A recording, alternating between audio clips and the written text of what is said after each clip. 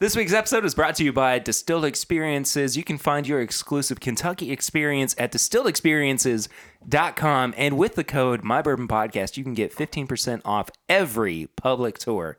Once again, that is the code MyBourbonPodcast. For every public tour, you get 15% off, and you just might have good old Pear Bear as your host or tour guide, whatever it is. Anyway, shall we do the show? Yeah. We shall. Hooray, let's do it.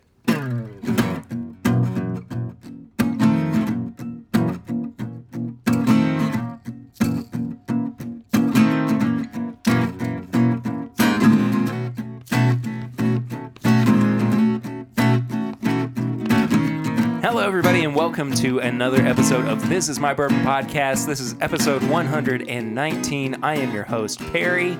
Curtis and Swan are here with me this week. Guys, I've missed y'all. We missed you too. We're back. Oh, okay. I missed you, man. Life sucks at times, and it's like we just want to all sit down together and drink some bourbon, and unfortunately, we get too busy and. Yep. Things Can't. happen, you know? But I'm happy that it's actually happened again. Yeah. Exactly. So, yeah, episode 119. It's insane. Still kicking, man. Kicking like a baby in the womb. Yep. Yeah, we'll go with that. Yeah, that's Yep. good. Sounds good. We start every episode out with Flying Blind. And this week's Flying Blind is very special. It is brought to you by listener of the show, Kyle Galagos, who sent us a flight of blind samples. There's 4 of them. He sent us an envelope as well that is sealed. Don't know what is in any of these sample bottles. So we've got A, B, C, and D. What do you guys think about the nose on A? Let's go Nutty. with this. Walnuts, a little bit of almond. It smells very familiar. I mean, Yeah. it would surprise me if this were not a Jim Beam Knob Creek pick.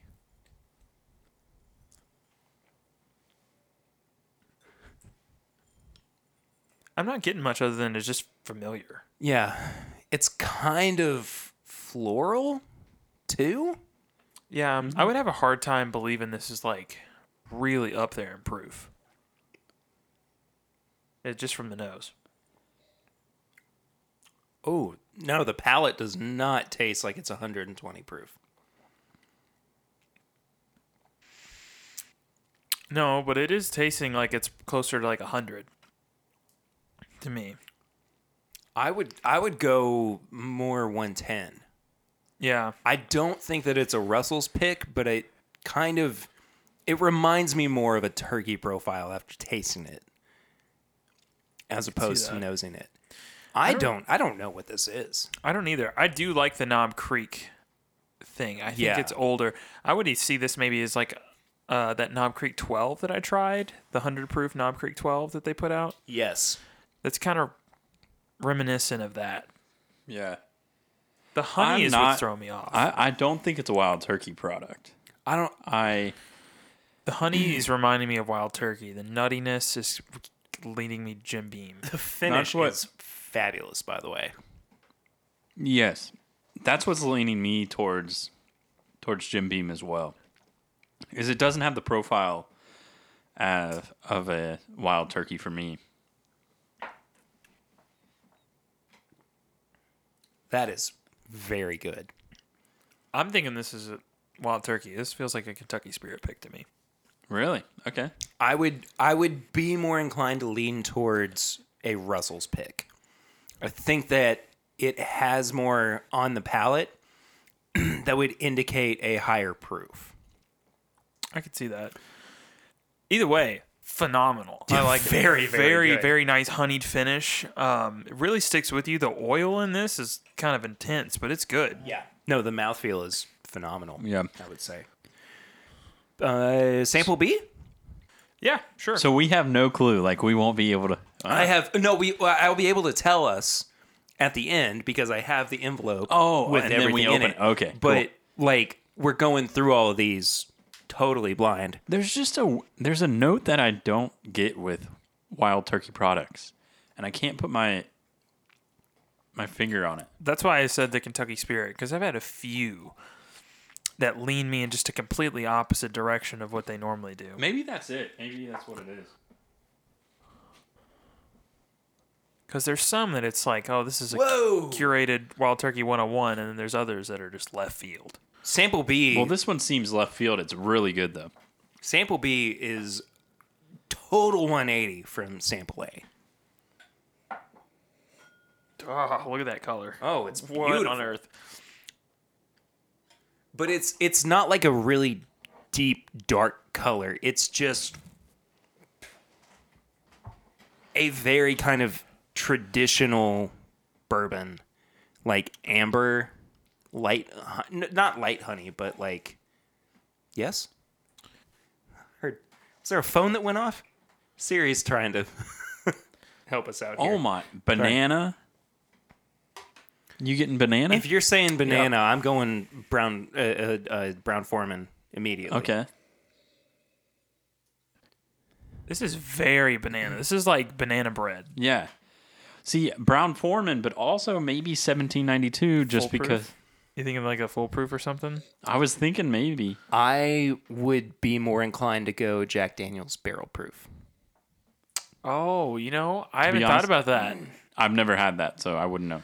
There is some banana notes on those, but they are very good. You want to dislike it because you read Jack Daniels on there, but Yeah. it's It's good. especially the ones with the nice like brass neck tags that they have. If it's not Jack Daniel's, it's an Old Forester. This does remind me of the Trifesta pick of Jack Daniels that I got to try. Mm-hmm. Which actually, I know some. I know where you can get some more of those. Me too. It's it the same bananas place? Probably. and banana chips. Especially on the palate. Yeah. Oh, the palate is banana heaven. It's bananas. B-A-N-A-N-A-S. I was drinking, or I would have joined in as Yeah, well. yeah, I saw that. I think that Jack Daniels is a good call. I would be surprised if this were not a barrel proof Jack Daniel's Barrel Select. It just it screams Brown Foreman The only thing right that's off the bat. throwing me for a loop is as far as the Jack Daniels is this feels like it's got more age on it than the one that I tried on the palate. I'm getting more barrel char influence than I did on the Jack Daniels Barrel Proof. Like I mean, it could be older. There's no saying that That's true. all of their barrel selects are the exact same age. So I think I like the first one better. I like the banana on the nose. I mean, it's one of the most prominent, like this leans towards banana that I've had. This product, whatever it is definitely the most banana bourbon or whiskey I've ever had. Even more so than like 1792. And I feel when we had 1792, we all were the small batch specifically. now I will say I do not dislike this. I think that it is it's good. really good. Yeah. But it does lean a little bit more one note Yeah. in that banana profile, and it definitely does lean banana bread. Yeah. So we'll find out here in a minute. Right now, I'm pouring sample C though. Whoa! Oh, This is fun. I enjoy this. I love doing blind samples. Ooh. He, I think, is definitely leaning into the proof hound portion of this because there's a lot of very dark ambery whiskey, and if you look at it, it is so cloudy. The legs as well are bananas. B-A-N-A-N-A-S. You can get Not to- lost in that loop. Yeah. Not to be confused with the nose on this one though, because not bananas. No, absolutely not. This nose, it kind of smells. It smells more old. Yeah. I mean, it's got a dustier note to it on the nose. This has got like a lot of leather to me. Yes. Kind of beef jerky. I'm not mad about that. I'm not either. But the good beef jerky, Like Mingy? I was gonna say the exact same thing. Have you had the bourbon Mingy beef No. jerky? I didn't know that was a thing, Oh yeah, but It's I a thing. want some. It's Is it just at Amazing. the wherever you get them? pretty much. I mean, mostly like Speedway, Marathon, Okay. that kind of deal. Yeah, I'll be But- getting that. It's an early tips and bits for me. This is punching like the ethanol punch on the glass is heavy on this one for me. I'm having a hard time getting in to really dig into those notes. I am definitely getting more ethanol, but I would lean Four Roses with this one. I could see that. I think this is a low rye Four Roses.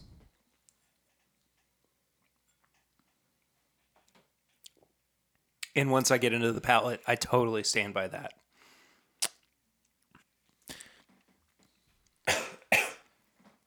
I'm thinking something, and I could be way off on it, but I feel like it has a Booker's kind of feel. I'm not picking up the Jim Beam on that. No, dude, there is a sugar note on the finish that I do not get with Jim Beam products. I Okay. mean, this is 100%. Well, a you've had Four plenty Roses to of. me. You've had way more. I've had a Four lot of Four Roses. Roses, so. Yeah, so you would know better than me. I would not be able to pinpoint whether this is a high rye or a low rye recipe, but I do see the Four Roses influence in this. And if it's not Four Roses, maybe it's a Bullet barrel pick. That's possible. You know, this does actually remind me a little bit of that Bullet, the like 119.2 or whatever, the Black Label one they have. Oh, the barrel strength, strength? or Yeah. cask strength, or whatever. It's it barrel, is. I think. Yeah.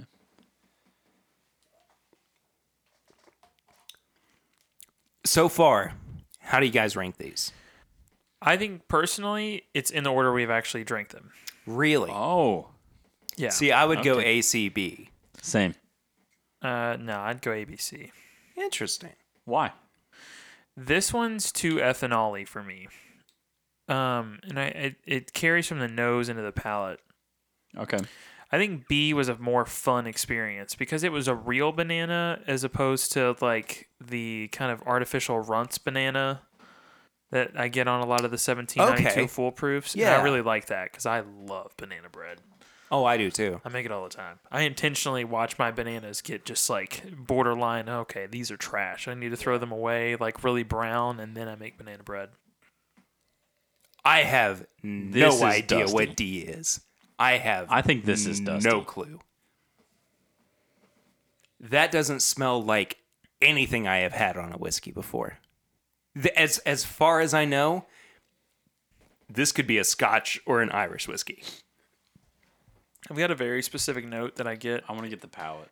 and I've had this with one other whiskey, and it was Rittenhouse Rye. You're spot on. I think you're spot on. Me? Yeah. Smells- Taste the palate. Oh, That's not a bourbon. Yeah. No. There's no way that's a bourbon. no. I don't think it's a rye either. I like this. It smells like witch hazel. Oh, yeah, that is what it is. Smell it again. Tell me that's not. That's exactly what it is. Thank you. Yeah. Or if you ever get like that really strong, like clear tape, that smell that comes off of it. Yeah, right? Yeah. It smells like this. But that's not. Yeah. That You were that's- spot on. You. I mean, from the nose. I mean, because you can smell fresh. You can smell fresh distillate that has gone into a barrel that is a new barrel. You can smell that it is a first time user. This smells like it has been reused. I had one that tasted like this one time. I think I remember it. It was called Glenrothes. It looks like it's in. Have you ever had the Martinelli's Yeah. apple juice? It looks like it's in that. Yeah, I know what you mean. on this, I don't know why, but I'm getting like when you have to lick an envelope. Yeah. That's what I'm getting. It's adhesive. Yeah, Yeah, it's that it's tape adhesive, thing. Yeah. I'm not a big fan of that one. I kind of enjoy it. Really? I might have been Really? taping too many boxes together at work. I guess so. So as you can probably hear in the background, I am opening the envelope. This would be my least favorite. This is definitely my least favorite. I think this is my third favorite. Okay. So I have the results in hand as to what each of these are. This is fun. To the My Bourbon Podcast crew, samples revealed. Whoa. Wow. Oh, man. Okay. Sample A. Spot on. Knob Creek single barrel pick. 15 years, 5 months. Oh, Wow. okay. 120 proof. Sample B. 1792 full proof pick. Polar Vortex. Okay. 125 proof. They should have called it bananas. B-N-A. Yeah. I can't even finish it. So, by the way, the first two were both dry 85, which I'm assuming is a liquor store, Okay. I think. Yeah. C is the Festival Wine and Spirits 1792 full proof pick. Not a fan. That was my least favorite out of the bunch. D might surprise you. It is a 1987 Wild Turkey 80 proof. Oh, okay. Huh. I don't get that. I haven't had anything that I old don't. at 80 proof, so I don't know. I don't see how that was. I don't it just see doesn't, how it happened. Doesn't taste like a Wild Turkey to me at all. Well, I think age has done it a disservice. It's Not age, but like, sitting there. yeah. But, I mean, I don't know. How do you feel? I think it's my third favorite. The second foolproof pick was my least. Really? Yeah. I would have gone A, B, C, D. No, you wouldn't have. What? You're switching anyway. What did I say before? ACB. Oh, yeah, I'll go A, C, B, D. That's how it is for me. Yeah, sorry. Yeah. Okay. I was like, wait a second. Sorry. I'm A, B, D, C. A, D, B, C. Wow. A, B, D, C. A, B, D, C. Yeah. Okay. Okay. If I would just listen to you, I could No, it's all pick good. up what you're putting down. Yeah. You get to listen to it multiple times. I'm you know kind of what proud editing- of us, Yeah, though. I'm kidding. I am too. I mean, And I like- wasn't expecting to get all of those that correct.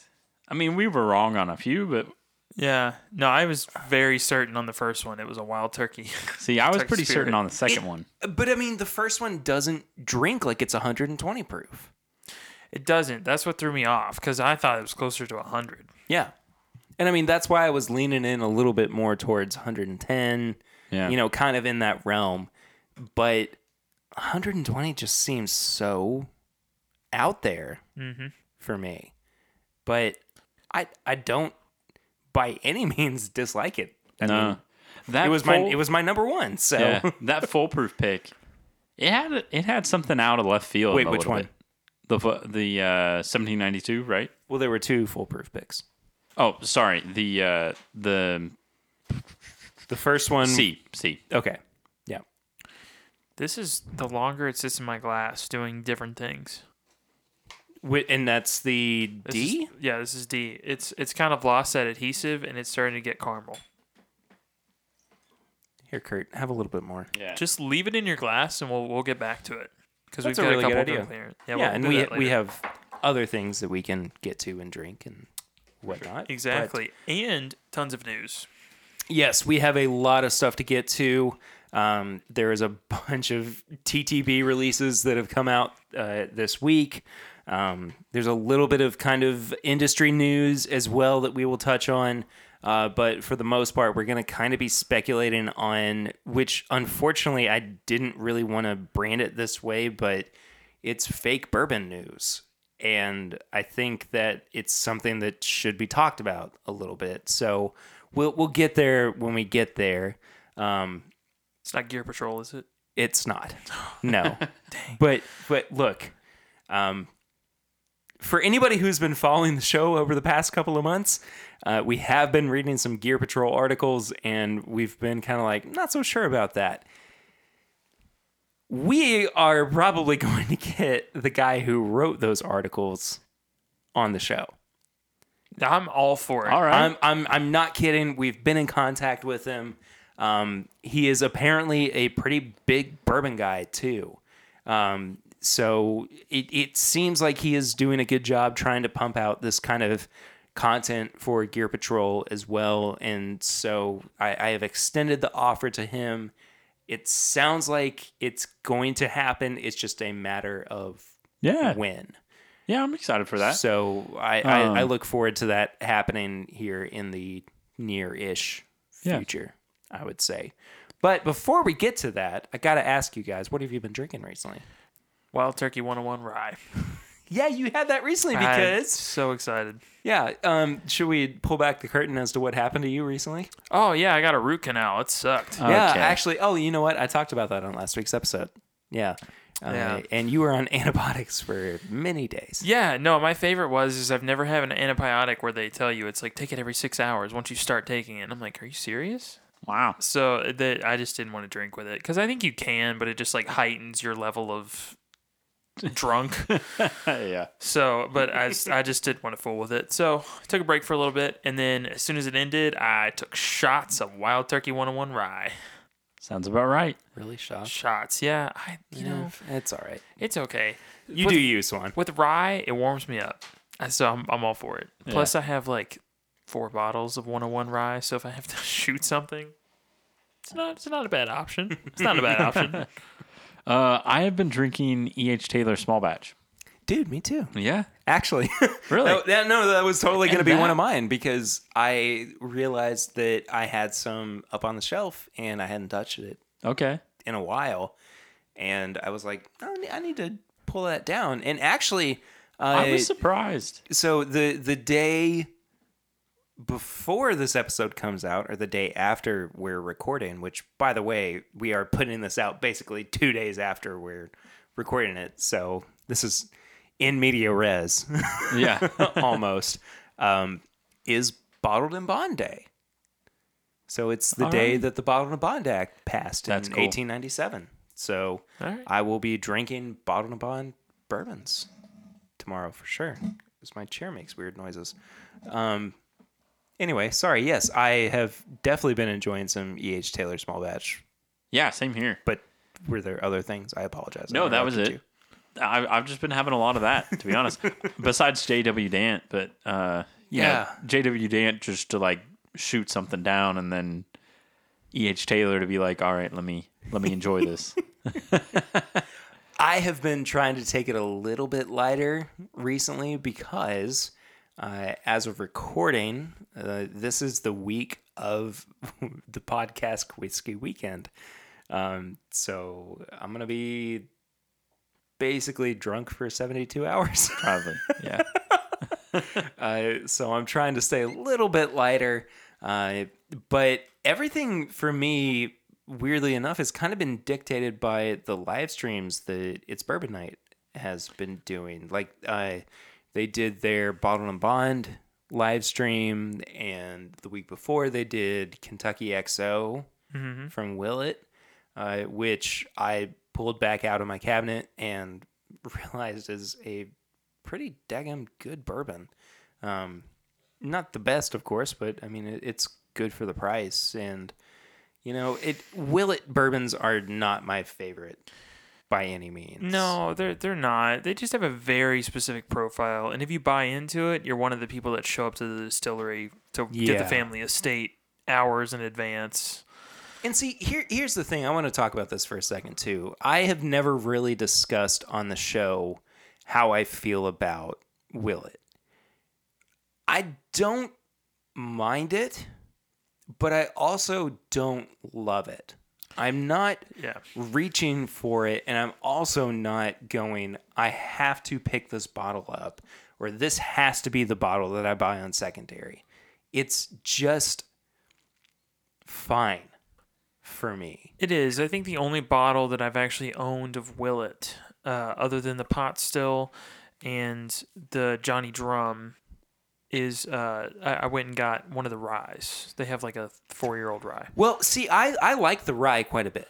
Yeah. I think it's their bourbon that I'm not crazy about. Yeah, and I don't know why that is, because generally it's the other way around. I mean, absolutely. but I don't know, something about it. I don't enjoy it. It's like it's got some sort of really like undescript sweetness to it that I just can't necessarily pinpoint, and I just don't ever go for it. For me, it's artificial peanut butter. I could see that because I've recently been trying like natural peanut butter and it's way different. And then I went back and had like a regular one. I'm like, oh, okay. It's totally different. Completely different. So for context, do you want to try some Johnny Drum? Sure. Yeah. Okay. Because it just seems like there is something about it that is not. If you can you help me? Is it a twist off or is it It's a twist off. Okay. I didn't want to sit over here and just like... You were trying to pop the cork twist on the it. cork, yeah. I was wondering what the struggle was over there. I didn't want to look stupid, so I announced it to the entire world. Don't worry. Yeah. Mr. waking up at 5 a.m. to go to the gym. Listen, I took a 3-hour nap at 2 p.m. I'm doing great. And then you text me at 5 o'clock and say, I'm bored. Can I come over? Yep. That is a thing that happened. You don't want any? Kurt? Nah, I'm good. Okay. We've got plenty we've to got- drink from tonight, so And we've got more to come to. yeah. Yeah. Willet is just not my thing. That's just how it is for me. No, I've had the Rowan Creek or Rowan, one of the two, and then Noah's Mill as well. And Noah's Mill, Chad and Sarah have told multiple times on different media like outlets that they've had. It's just not the same as it used to be. Yeah. And they're not kidding. I mean, some of the old Noah's Mill stuff that I have, I remember really enjoying it and thinking, this is a Reese's peanut butter cup. And now it's just not good. It's like when a candy bar goes in and says, oh, we got a new recipe. And then you try it and you're like, what'd you do to it? Because it's not good. Yeah. But it just doesn't hold up. Is it the left Twix or the right Twix?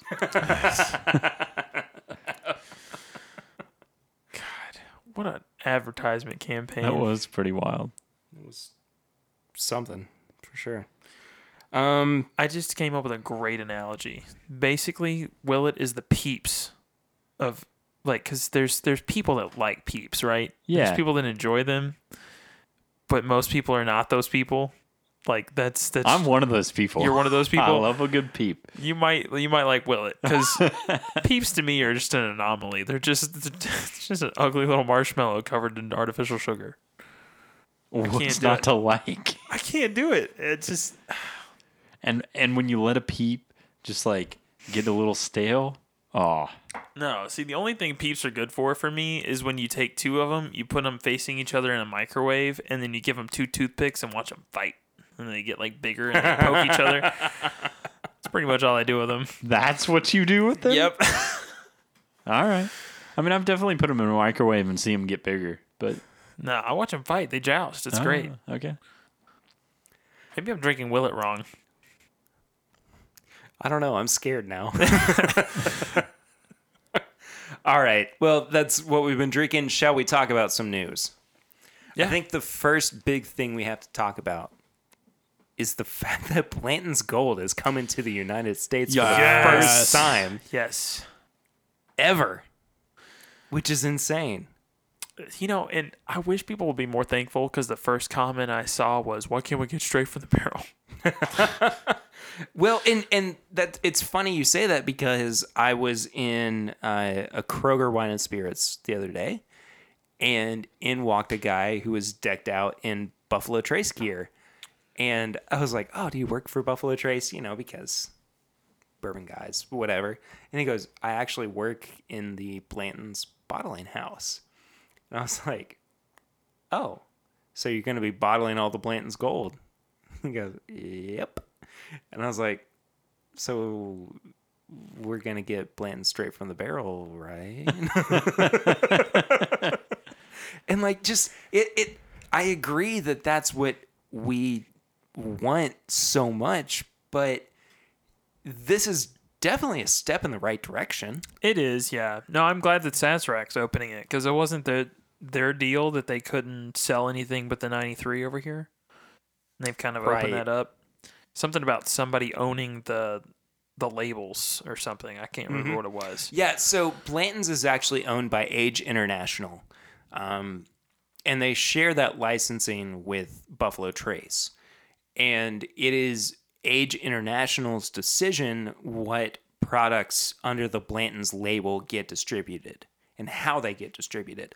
So for the longest time, they have said that the Straight from the Barrel and the gold and the green and there's a red and a black label. I can't remember exactly what they are, but the green is like their special reserve and it's 80 proof. And again, I can't remember the specifics on the red and the black. But anyway, And the red's their 107, yeah, and the black exactly. is the 12 year. 12 year. That's kind of funny 90 how proof. that works out. But they are the final say in what happens with Blanton's as a product on the market. So it is a little frustrating when you're talking about parent companies, but at the same time, I like the hunt behind it. Yeah. I like the chase behind it. And it's not something that I'm super, proud of saying, but there is something to be said about having a Blanton's Gold or a Straight from the Barrel that kind of elevates that status. And it's not that, we should be collecting for status, but I like the collection for sharing with other people. Yeah. Right. And I think that there is definitely something special about offering to the American, this sounds horrible, but the American consumer, allowing them to, within the continental United States, or just the United States in general. Well, when you think about where it's product. produced, that's why I think a lot of people feel that way. Yeah. Yeah, it's annoying. I mean, I lived 5 minutes from Buffalo Trace, and if I wanted Straight from the Barrel, I've got to message my favorite Australian and hope and pray that it can make its way. It can make its way here. So that's something else that I think people don't Funny, realize. Because then we're like, well, we have 99% of it. Yeah. Yeah, no kidding. Yeah. But that is something else that people don't realize is that these distilleries are basically going through the same distribution process that liquor stores are. So say that Buffalo Trace produces 3 pallets worth of Blanton's. Okay. 2 of those pallets go to a liquor store. 1 of them is for Buffalo Trace. They still have to go through the same distribution system that everybody else does. So in essence, Buffalo Trace becomes a liquor store. So they ship it off to their distributor, and it either gets sent to their liquor store or it gets sent back to Buffalo Trace. So it's part of that 3-tier system, and it's something that people do not understand about the distribution of alcohol in the U.S. Yeah, and it's different state by state, but for the general rule is you have the distiller, you have a distributor, and you have the storefront. Yes. And you can't have generally more. You can't be in more than one part of that. You can't own 2 parts. Right. So it's already weird enough that they're selling at a distillery because it's technically 2 parts. So that whole shipping it off and getting it back is essential to not being 2 parts of the 3. And the weeds grow even higher when you're talking about something like a distillery only release. So even just Elijah Craig Barrel Select, which is a Heaven Hill Heritage Center or their visitor shop only release, that still has to go to a distributor before they can put it in their gift shop. Yeah. And that's a thing that you can't get anywhere else. Buffalo Trace bourbon, you can get virtually anywhere. I mean, the idea behind it is their flagship product. And you can get it in liquor stores. But they still have to send it to other people so they can get it back in their gift shop. And so it is understandably frustrating why some people come in and, they can't find what they're looking for. But Buffalo Trace says if they don't have it, or if other stores don't have it, they don't have it. That's just part of it. I mean, it's a kind of skewed system, but at the same time, it makes sense. Yeah, no, it's messed up, and there's really no incentive for anybody to change it either, because if you think about it, you got 3 points in which you can tax it. Yeah, that's true. Absolutely. I mean, and I guess when you think about it, it's a lot about the education of it. A lot of people don't know that is what's happening. A lot of people are like, I can't find it. Are you kidding me? This is crap. Yeah, no, they go to the Blanton's warehouse where they start shipping all these, or bottling them, and they look at it and they said, why can't I have that one? I need an S to finish it. Is there any way that I could just grab that, get that for my collection? And no, you can't. Especially most of the time when I've gone through before when they're bottling something other than the standard, and you'll watch them bottle it and you'll look at all of them and they're 70 CL because they have to ship those out internationally at 70 CL as opposed to 750 milliliters like we get in the United States. Yeah. Which is just weird because we can get just an extra little bit. I mean, even Booker's does that. Have you seen the Booker's bottles that get sent over? No. They look kind of like the Pinhook bottles. Oh, okay. Like the one we're going to try here in a little bit, but they look more like that, and they're a little bit thinner, and they send them out because the volume is how that is. Yeah, they send them out at a different one. I bet the straight from the barrel might be 750, but some of the other ones are definitely a little bit smaller. Huh, that's really interesting. Yeah, I mean, I'm sure it's a lot about. I guarantee you, 90% of the people don't know what Perry and you guys just said is true. you know? No, they don't. They don't associate that a lot. But I think it is frustrating too because even liquor stores, they'll work out deals with the Stagg family to get their deliveries of George T. Stagg, because I've seen it before. I'll sit in line, here I am 30 minutes early to the opening of this little liquor store, and I watch 30 cases of George T. Stagg go in, and then I walk in and they've got 2 bottles. Yeah. Got 2 bottles for sale. It's painful, but it is what it is. I mean, everyone's got to follow the system. And like I said, there's no incentive to change it because as far as the, people that have the authority to change it are concerned, if I can tax it 3 times and then I can tax it every single year it's in the barrel, why would I cut myself out of some money? What's my incentive? Why would I take the distributor and allow them to send directly to you if I can just, take it now and tax it 3 times instead of 2 times? Yeah. Essentially. So this is all to say that it is exciting that Blanton's Gold is coming here. Yeah. But it makes sense why it didn't happen immediately and why Age International did not necessarily have the incentive to do it quickly. Plus, they'd have to get a graphic designer to widen the label for that extra 50 milliliters. No, they wouldn't. They absolutely would not have to do that. That is, Perry, that's a lot of work. I don't think we can handle it. I'm very excited about what we are drinking next. Sorry, that was hard to say. When was the last time you had this? Oh, it's been a minute, man. Yeah. I bought myself a bottle probably about, I don't know, a year and a half ago. It's Henry McKenna Bottle and Bond, by the way. Yeah. We totally failed to mention what that was. I did it on purpose. You got to build the hype. Build that tension. Build Yeah. that suspense. Yeah. I think that this is a good sign for the market that Blanton's Gold is coming to the United States, even if it's just once a year. I think that this shows that distributors and producers are listening to their main consumers. Yeah. And I apologize. I don't know if you all said that while I was out of the room. I had to step out for a hot second. But No. I think it's a good thing for bourbon in this case. For sure. What other news we got? Because honestly, this is like a reaction video for me because I have not read all of it. I've seen one of the ones I think you're going to mention. Well, let's stick with Blanton's then. okay. Let's talk about something that I think could potentially be bad for the bourbon market. Okay. Buffalo Trace has announced, and this is something that they will tell you if you go to the distillery, that you will only be able to buy a bottle of Blanton's once every 3 calendar months Yes. at the distillery. What?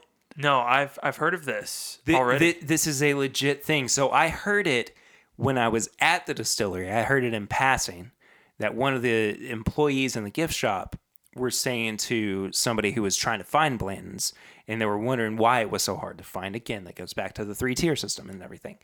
But they straight up told them that you will now have to wait 3 calendar months to buy another bottle. Did you hear how they're of enforcing Blanton's. it?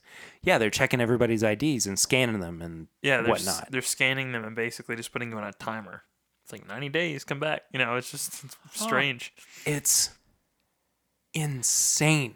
Do you think it's To in me. correlation with, hey, No. No? I don't think that it's reactionary to Blanton's Gold. I think that I'm not saying reactionary. I'm just saying in correlation.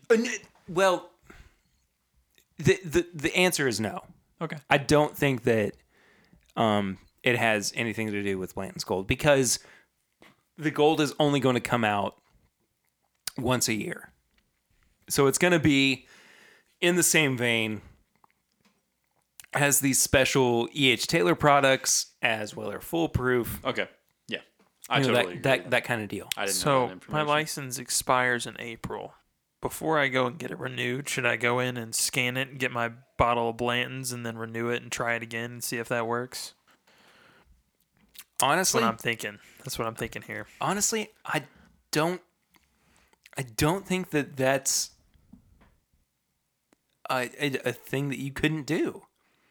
I think you could totally lean into that. It's $12.50 to replace your license. I'm just thinking here. I'm trying to should break the definitely system. replace At least in Kentucky. I don't know. Now, when you say $12.50, is that like $12.50? $12.50. Yeah. Why not? So who is this meant to curtail?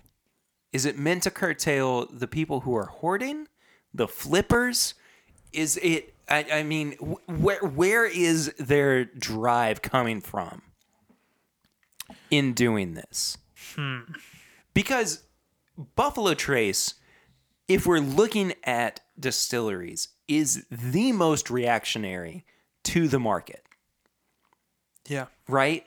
They see the value in products, they raise their prices.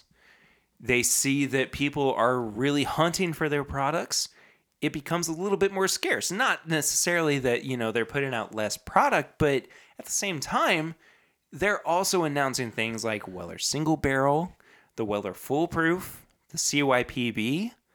There are things that become apparent because they see the market and they see what people are going for, and they react accordingly. So, who are they trying to fight in this instance? I think they just have such an iconic bottle and they want to keep it in the gift shop.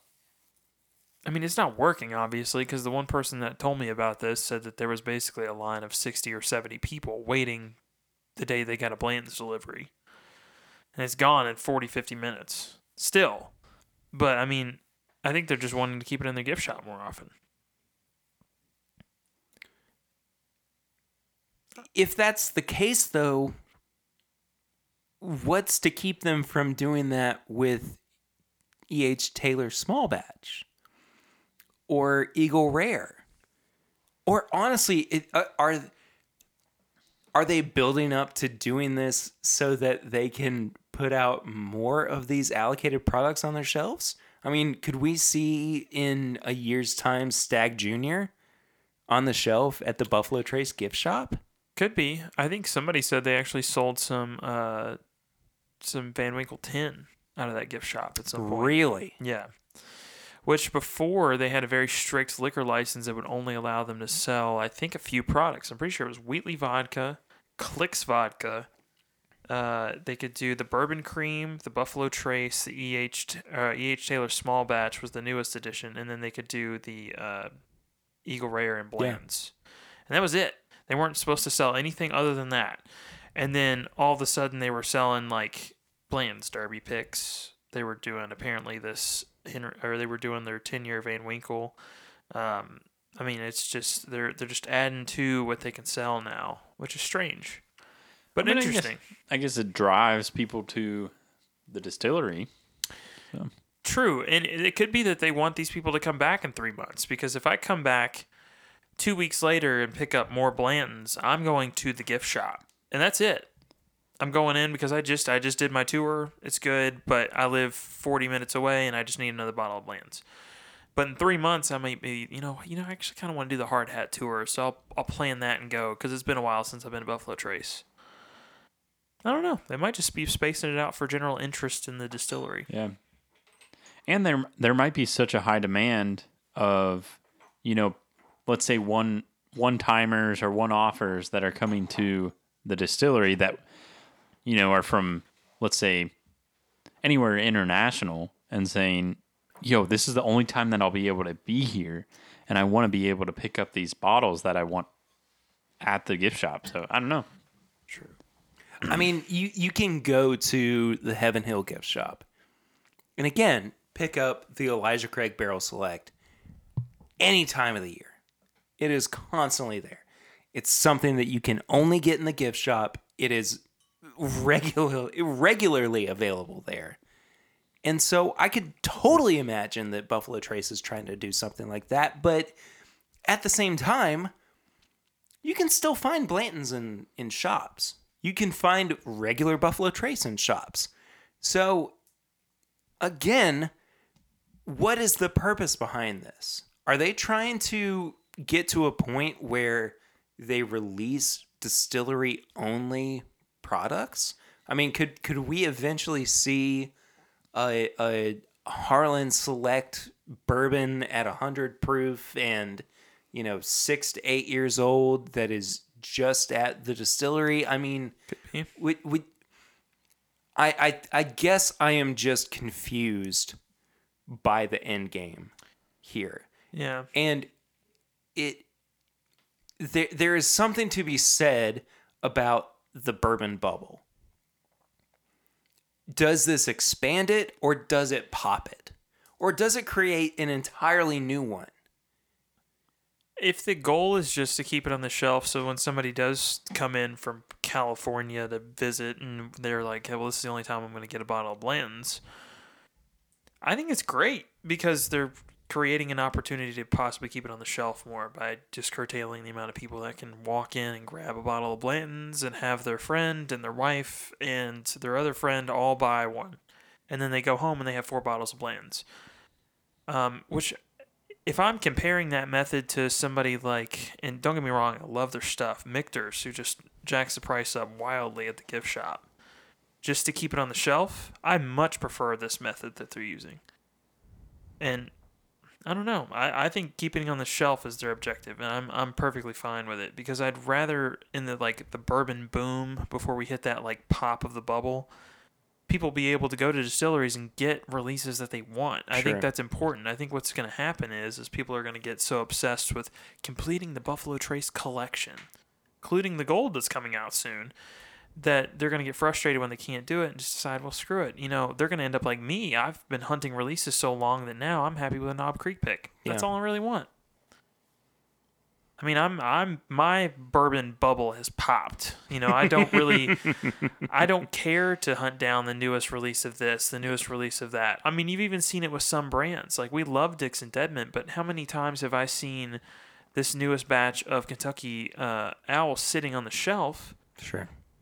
And in prior, I was lucky to ever see that bottle. Yeah. Ever. Absolutely. I mean, it's already hitting a point with some brands where sitting on the shelf is becoming a norm that it didn't used to be. I mean, some not, obviously, like the one we're drinking, which is phenomenal, by the way.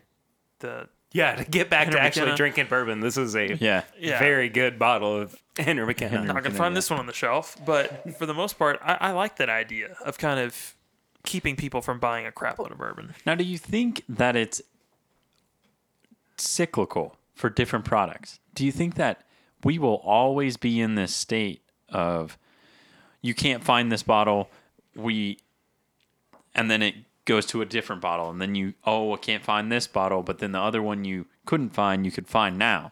Do you think do we always stay in this state, or Is my toilet about to explode behind us? or is it? It's okay. Just keep going. It's fine. All right. It'll stop soon. Or is it that,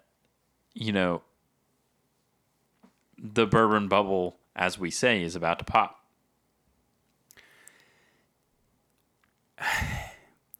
It is very difficult, but I think that we are in now the point where we can kind of see when the bubble will burst. Are we, though? It's just funny how kind of in correlation, or how similar the stock market and the and the bourbon industry. Yeah, are by in the way, this- people, wash your hands.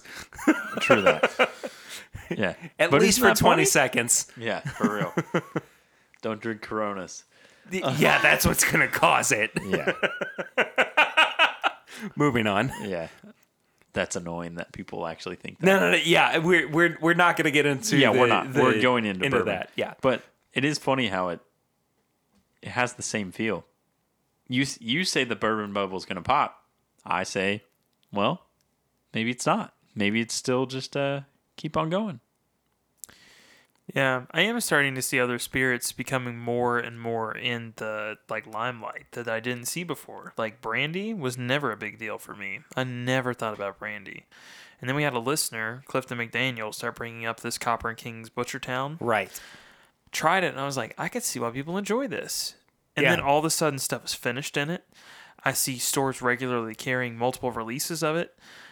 I mean, it's starting to become more and more constant. I'm seeing apple brandy get picked up by Liquor Barn ads, just multiple different things. Who knows? Maybe they're kind of shifting into the next spirit. The nice thing about bourbon is they're finishing it in these brandy casks. I mean, we've already seen one. Bell Yeah. Mead came out with one last year. So we have a couple more things to talk about, but I wanted to make sure that we got on kind of the rye profile before we got into this review. And I figured that we would, drink a little bit of the most recent rye that we have had. I love this. It's the Elijah Craig rye whiskey. Have you guys gone back to this Wild Turkey at all? No, not yet. Okay. Yep.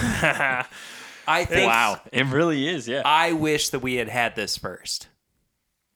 Because now it actually smells like a dusty bourbon.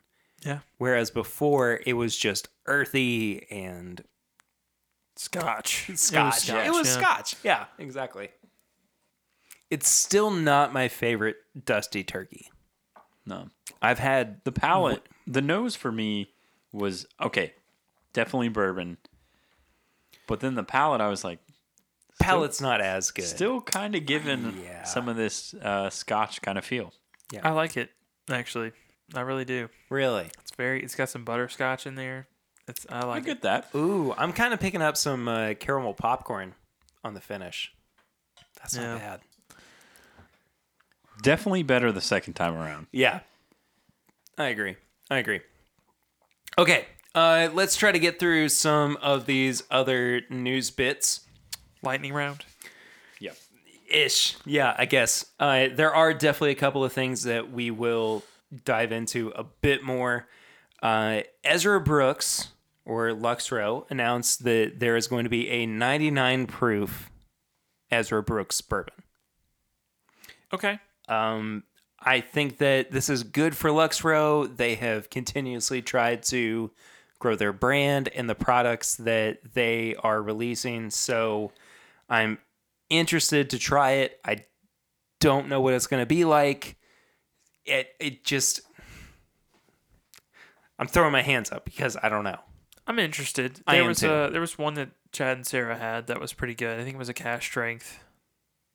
That was pretty good. Oh, Distillery. I like that a lot. Yeah, that was on last week's episode I had with them. Yeah, that was too. great. Yeah. The Bullet Blenders Select, Oh, I love the branding of that. which was announced. It looks beautiful. I am having a really hard time reading this screenshot, but I'm seeing 56% alcohol. So, Perfect. maybe I'm seeing. Oh, you know what? It's actually 50%. That's 100 proof. From what I understand, it's a blend of like 3 or 4 different whiskeys ranging from like 6 to 8 years old. So, I mean, cool. I'm excited to try it. I don't know if it's going to hit the mark in the way that Bullet has really tried to get to recently. Yeah, no, Bullet's been. If you've read news about Bullet, they've been trying to mask a lot of that and really put out solid product. Yeah. And I don't think they've quite hit it yet because some of their barrel selects that I've had have been kind of I've had 2, and they've both been just okay. Well, having been on a pick where I tried 2 different ones, and Tarek down at Elixir in Tennessee decided that we were going to do 2. They were both very good. I mean, they were really, really good Bullet picks. See, the one I had was a Total Wine pick. It just wasn't wowing me. We won't get into the politics of that, but Yeah. Bad example probably, but I just wasn't That's okay. wasn't a huge fan. I don't know. I like their Cask Strength, but if I have to pick up a Four Roses or a Bullet cask, I would much rather pay the extra $20 and Four pick up Roses. a Four Roses. Yeah. Especially knowing I agree. can cherry pick my recipe. Why not? Now, how about some more Cask Strength news from Maker's Mark? Yep. They're celebrating 10 years of the 46 with a Cask Strength 46 release. Which they already put out once. They put it out. That's true. So I would actually argue that they've put it out twice. Yeah. So once at the distillery, which was under the Rob Samuels select Yeah. or whatever.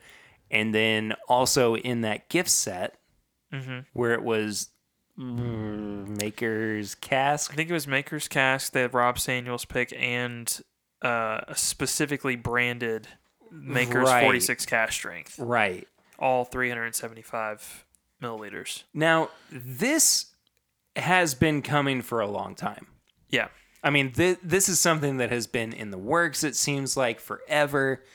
And I guess it's because of the anniversary that they finally decided to pull the trigger. But I am really surprised that it took Makers this long to put out a wide release Cask Strength 46 product. Mm-hmm. So Kurt's making a face. Well, What? why are you so surprised about it? Because when you think of their product line, Well, they have 2 flagship products. yeah, Makers and Makers Makers 46. 46. And they went with a Cask Strength to expand that line, yes, right? And was that before they put out the private selects? I'm not sure. Or was on that one. it might be after, actually. It just seemed like the next logical step was doing the 46 at Cask Strength. sure. So maybe But I think historically they've taken a while. no, they definitely have. They also had a very good replacement doing the private selects that they had. Because, I mean, I don't think I've ever craved a Maker's 46 Cask Strength knowing that I can basically get one curated to whoever's taste was, at that shop that I picked up the private select from. The Keeneland pick, phenomenal. Still the best one. Still I mean, phenomenal. 100%. Yeah. Still But- the best Yeah. Maker's private select. Yeah. It's ever. just, it's just not like, it's not Maker's 46, but it's darn close. It's basically the same Sure. process. It's cask strength. I don't think I was missing that. If it's coming out, I'm gonna get a bottle. But and they also didn't they just redo the branding on the cask strength? Cast strength. The regular yes, cask they strength? did. Yeah. So it's going to be the normal Maker's bottle, just with slightly different packaging. Otherwise, yeah. And what was so funny about that, and I didn't realize this until, and I'm so sorry, I cannot remember who posted it, but in our Facebook group, they said that Makers basically sent out an email encouraging people to buy up bottles of the current cast strength design. Really? Yes. No. Seriously. That's wild. I didn't And, know that. Yeah. I get emails from I them, do too, and I never even saw it, but that bewilders me that a distillery just flat out goes, you might want to stock up on these old bottles because they're going to be worth something someday. Maybe who's to say? But it's just They're also the collector's bourbon. Think about it. They absolutely they are. have so many regular bottles that are just like, we dipped it in a different color's wax. So true. Like, I mean, it's This one is Kentucky. we put red wax, Yeah. On this one. is but it's Breeders' two, Cup. Yeah, it's But two shades this one- darker. this one was purple wax, Yeah. and on top of that purple wax We put- was a gold wax, Yeah. and on top of that gold wax was a white wax, and then it was stamped by the governor of Illinois, and that was just because he was in town that day. But we're just, it's for the consumer, Yeah. No, and I mean, you love horses. so they're already in that kind of territory. They're definitely they're there. way in It's hard to deny that Makers has leaned into that collector's persona, but at the same time, I mean, if you want to go out and buy a bottle of American Faro Maker's Mark bourbon, by all means, do it. I don't care. But just know I it's understand nothing. it. It's nothing special. It's Maker's Mark. The juice in it is not anything special. That's one of juice. the few that juice. I'm like, don't open it because it's just just Makers. Makers. Makers. Also, to that point, Will and the Grizz did an episode of the podcast a few weeks ago, maybe even a month and a half at this point, where they opened up. Oh, maybe it was the American Faro bottle. Or the Justify bottle, one of the two. Maybe it was Justified. Now that I think about it, but go and listen to that episode. It was interesting. Okay, I'm trying to speed through this news because we still have 3 more things to get through. All right. It's a big news week, and sorry to that one guy who reviewed us on iTunes who said that we were a little bit long-winded, but there's a lot to talk about with the bourbon industry. You're this not week. wrong. So I'm sorry, but also there's stuff going on. I don't think either of you guys have seen this. Probably not. Well, if Swan hasn't, probably not. This one blew me away. And again, this was approved by the TTB, so it's out there for the public. It is an Elijah Craig beer barrel finish from Goose Island, Bourbon County. Oh, so they're doing the reverse. They're doing the reverse. Okay. I like Yeah. that because currently the stout finishes that are available are $150. I won't name the company because I don't want to give them any credit. But also, we love them because they've been on the podcast before. Remember, Swan? yeah, At Bourbon on the Banks? That's true. Remember Good one. how good that was? Yeah. Okay. good one. I'll say it. I'm just messing.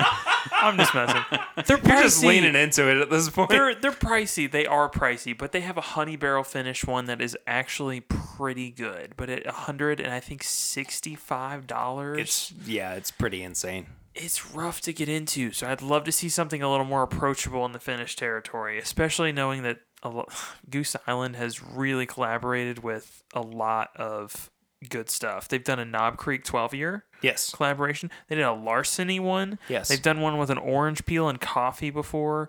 I mean, they do a lot of stuff. I'm interested to see if they do the standard Goose Island release as their Oh, I would love that. yeah. Yeah. If it's just standard, or if they choose something to kind of add some flavor to it, because they could do that orange peel and coffee one. Yeah, I'm interested. I am too.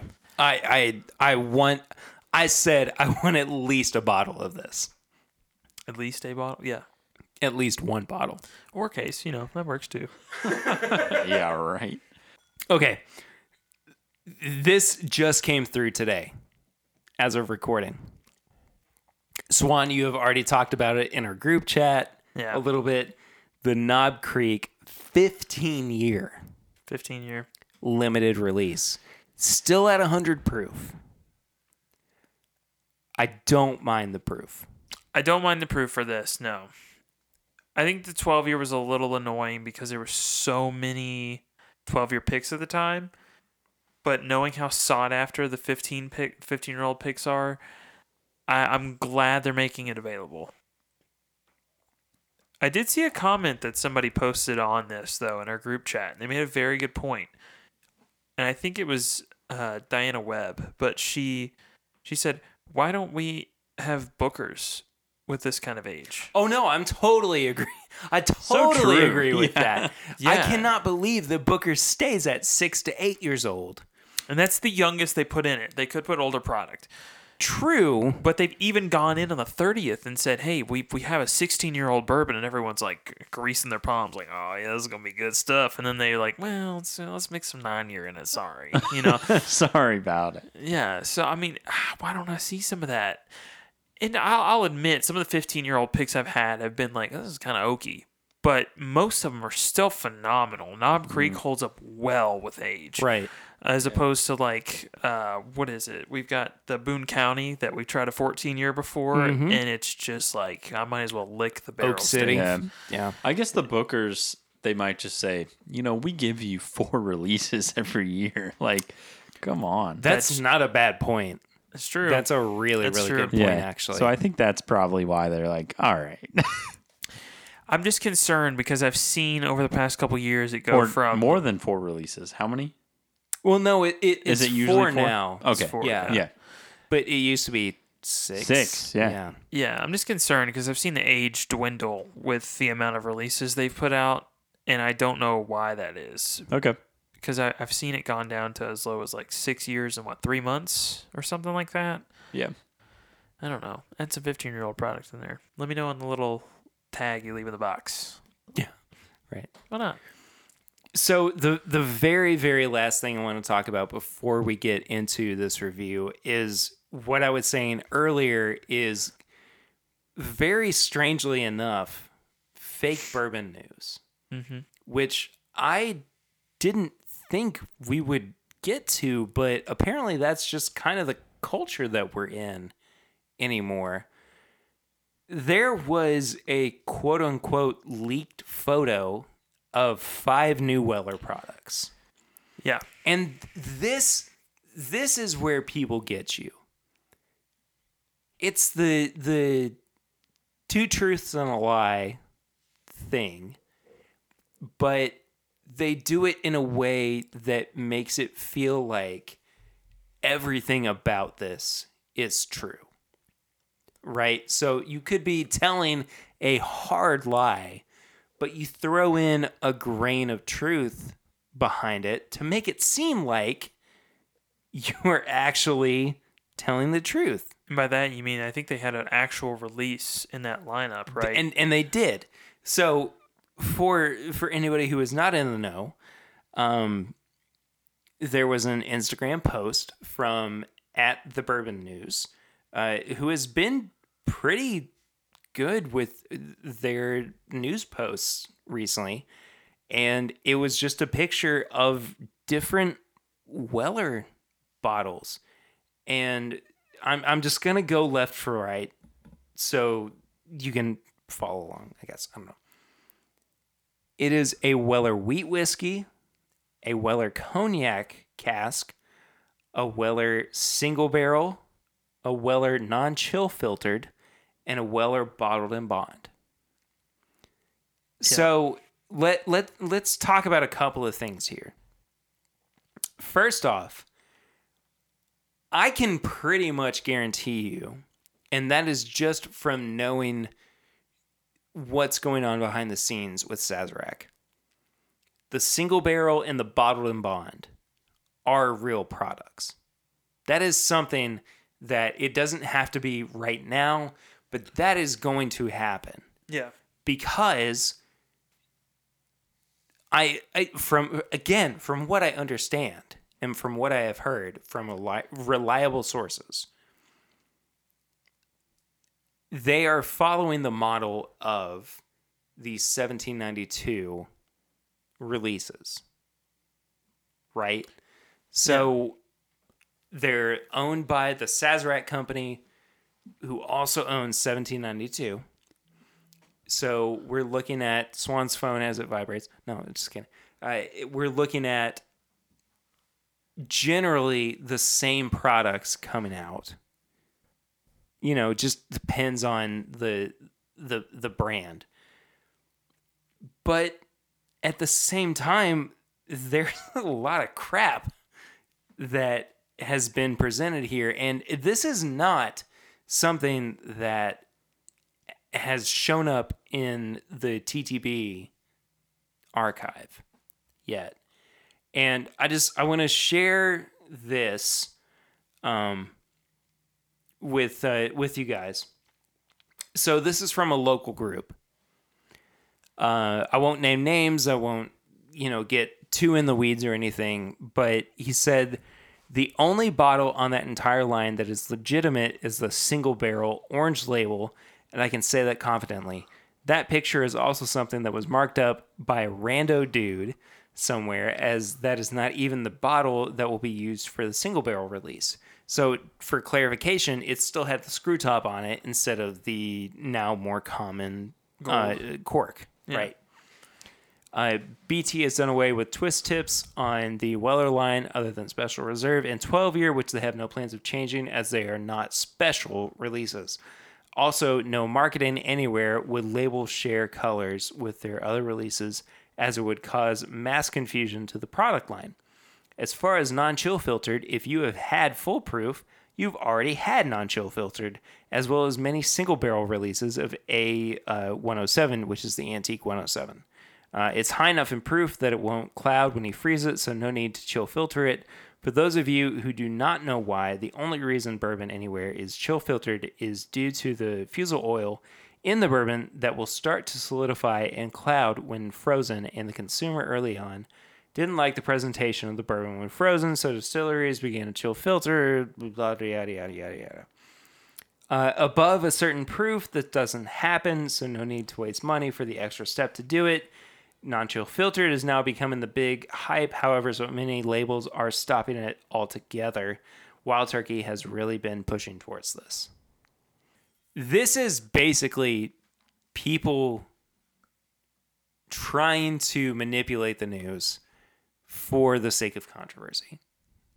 True, and I think it's kind of just silly because, I mean, people walk through that bonded warehouse there at Buffalo Trace as part of the tour.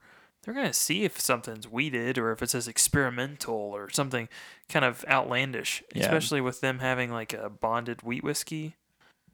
They don't have any other one. What else is going to come out other than the Weller line? And also, if you follow their line or follow their brand at all, Sure. All right, they're very protective of this brand. See, that's the thing, too, is that it's so hard it's so easy to fall into, oh, they're just trying to make an extra buck. They're trying to push more product to the market. But for crying out loud, they don't have enough to make Special Reserve a regular product. So why are we getting upset over the potential for 3 or 4 other products that have not been approved by the TTB and just going ham over it? We shouldn't be upset over that. I mean, just think about the ramifications of 5 new Weller products. I mean, it's impossible, to be honest. Just if you are upset about this potential news, just stop. Just stop for 2 seconds and go, is this a reasonable product? Is this something that anybody would consider? Of course it's not. Yeah. They can't even put Special Reserve out for the general market. That was a product that 10 years ago, anybody could go into the store and find. And now it's nowhere. Liquor Barn this past weekend had it on their allocated list for a special release on a Saturday morning. And that means that people were lining up on Thursday night for a Saturday morning release. Do not give me that crap of, they're just trying to play into the hype or the market. No, they're not. Somebody is manipulating you into thinking that there's some new attainable product. It is creating panic for no reason. Yeah. And it's shocking if people like buy into that, because if you if you know enough information to say, at some point they're going to have a single barrel or one of these releases that are like semi-true, Yeah. then you should know Yeah. No, you should. Sure. that this isn't a thing. Not to mention, just if you follow bourbon at all and you've learned about the TTB at this point, to see five completed labels Yeah. that haven't been approved. Insane. No, they don't print those things until they're approved. Why would I waste the money to put this on adhesive to go on a bottle if it's not approved yet? Yeah. It just it frustrates me so much that not only is somebody going, I hate the fact that this is, going to be a reality, but also that somebody has played you into thinking that. Don't let people fool you into thinking that the bourbon market is trying to get the better of you. Yeah. I believe that bourbon industry doesn't know what's going on just as much as the consumer. And I mean, sure, there are people like, Buffalo Trace that are trying to react to it, but at the same time, we're all running around with our heads cut off like chickens. I mean, we want the best thing in the market.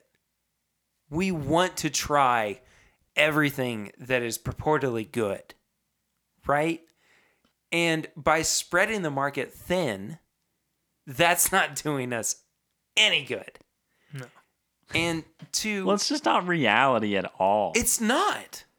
It's not. And that's why fake bourbon news just gets under my skin. It's not something that you should feel. You shouldn't feel too much about it. Or maybe you should, because you shouldn't believe it. No, you shouldn't but- believe it. It just amazes me that now this has crept into such a niche group of consumers. Yeah. It is wild that this is the new normal for consumers. Not even, everybody who goes to Walmart on Saturday and is trying to pick up, their whatevers for the week. This is now those of us who go to a specialty store Yeah. trying to find something. I mean, it doesn't matter whether or not it's Buffalo Trace or Heaven Hill or a Wild Turkey product or any of that. That is now permeating this culture, and it shouldn't be. It just straight up should not be a part of what we are doing as bourbon consumers. There's so much news to filter through already. I don't need stuff that's not real. I'm so worn Yeah. out with it. good. I'm so tired of it. So true. And I'm ready to drink something. There's so much content.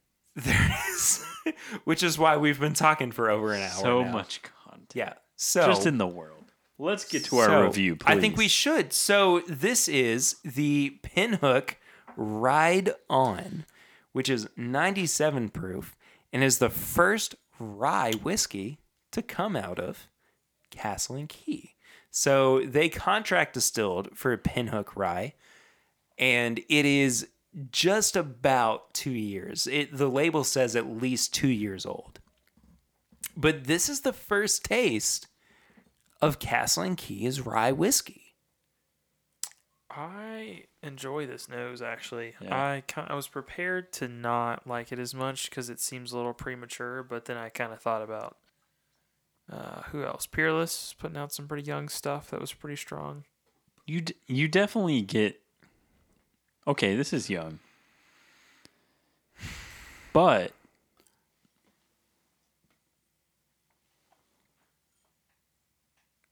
I'm having a hard time pinpointing what I'm actually smelling other than just corn and rye. Mint. Yeah, I can see some mint. which is what you want to have. But it's such a light mint. I mean, it's not that it doesn't smell like a rye whiskey. It's just that it's not what I would have expected. It's not even mint. It's like that feeling of like once you finished your Tic Tac and you go, and you can kind of feel that like Okay. weird residual mint. I don't know. Like a menthol. Yeah.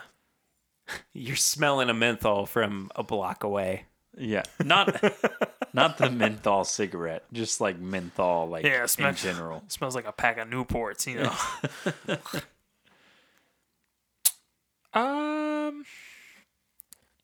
I don't hate the palate, I don't hate it. but it is so middle of the road. Yeah. Yeah, And this is so I've really tried to adopt this try it at least once before mentality. You review it. And this is now the third time that I've had it before we've reviewed it. And every single time I've been going, not so sure about this one. What's the proof on this? 97. I'll give it this. If you're going for smooth, it's got it. It is creamy. Yeah, it is not aggressive, which I think is a great thing for beginner whiskey, especially a lot of people that like in Frankfurt who maybe don't kind of roll with the rye whiskey part of whiskey, but they're just really proud that Castle and Key is there. Sure. Maybe this might be cool, but to me, this is not holding up. So, regardless of whether or not you are proud of your Frankfurt heritage, Yeah. it is not obvious on this label. It's No, a Castle not at and Key all. product, unless all. you're actually looking on it, and then you can see that it was distilled by Castle and Key and bottled by Pinhook. I think this It needs more another time. year. yeah. It needs Yeah. at least another year. I think like foundation wise, It's there. it's there. It's totally but there. you gotta give it the time. You gotta be patient with it. It's not aggressively rye either. I'd be curious to see. I'm sure this is like the barely legal rye, where it's more 51% ish.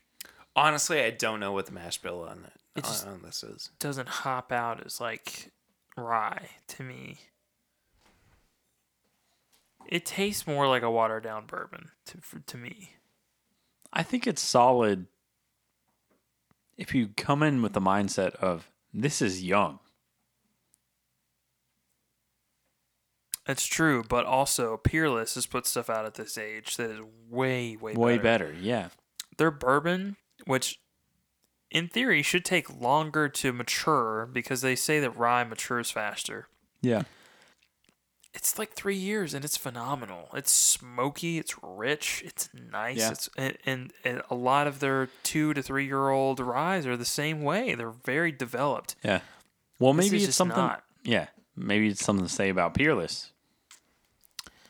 Maybe. I'm not sure. So it is a 60% rye, 20% corn, 20% malted barley. I'm not picking up the malt as much. I'm not I either. I kind of get it on the finish, but on the front end, I don't really get it. It just is. it's like sweet corn Yeah. mash. Yeah. So this is a Marianne Eaves product. True, but I don't want to put that on her because I don't think she selected when this came out of the barrel. And I think that is a very vital decision to say, I think this is done. Now, and I will agree with you, because a few months ago when she left Castle and Key, Yeah. we did speculate over what was going on with her departure. I won't get into the weeds of that, but from what I kind of glean is that the product was ready to be put out according to the investors. And she did not want it to go out just yet.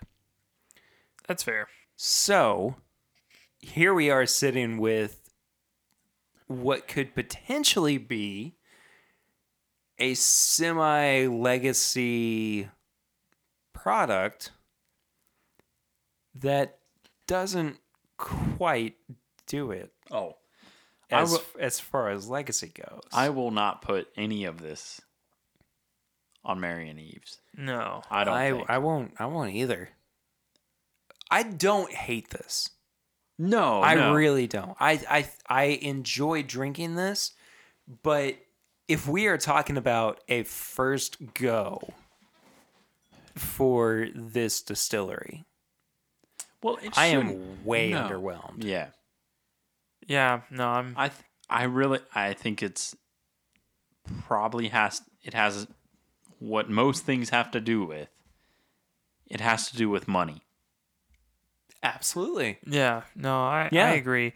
It's just not. I look for them to put out more product, and I really wish that it hits probably closer to that 4 to 5 year range. I think that would be a good spot. But I'm not there every day tasting it. Maybe there's somebody that picked out a barrel of this and then got 2 or 3 after, and like, this is all good to go. And then they mixed it together and thought, it should have been gone out of this single barrel. Who knows?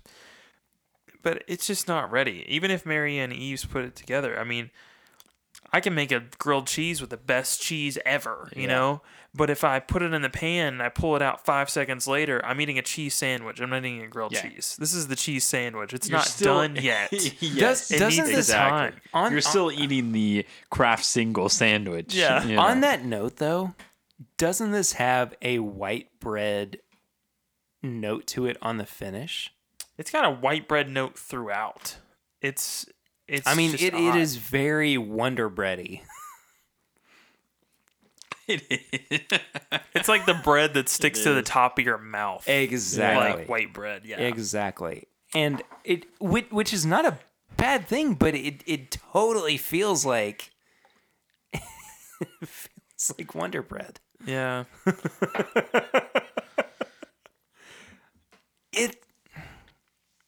I don't hate it, but I am so underwhelmed. I don't think this is hitting the mark that they thought it would.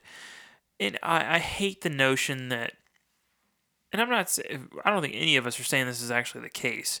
I understand money's a vital part of this business, but at the same time, I don't like the idea of a bourbon being put out dictated by shareholders as opposed to somebody you've assigned saying, I'm going to select the product to put it out when it's ready. And if that's the case for Marianne Eaves leaving, I totally understand, because this, if they were to put the Castle and Key name on this, I don't think as a master distiller I could go home at the end of the day and say I was really proud of this. There's a reason that they put this under Pinhook and not themselves. Well, I don't think that they licensed this out to Pinhook. I think that it was something that they contracted with Pinhook. Okay. Right? It wasn't like they tasted it and went, I don't know about this. We better sell this off to somebody. No, I think that's not. it was going to be Pinhook regardless. So it definitely does taste like they jumped way too soon. And even by way too soon, I mean, I would think like a year. I mean, I'm so conflicted with this because it does have good flavor to it. Yeah. It has really good notes to it. But it just doesn't hit the mark. Yeah. And that's it. So what do you guys think about this review? Which, by the way, we have a 4-tier system. It is nose, palate, finish, and price. Each category is out of 5, and then we total everything up for a score out of 20. So, Curtis and Swan, what do you give the nose? I'm giving it a 2 for the nose. I'm going to give it a 3. I think it's just so meh. It's just not. I'm not excited about it. It doesn't entice me to want it at all. I think that it is pretty classic rye whiskey nose. Not overly so, but it just seems like it's presenting itself as you're going to drink me and you're going to know it's a rye whiskey.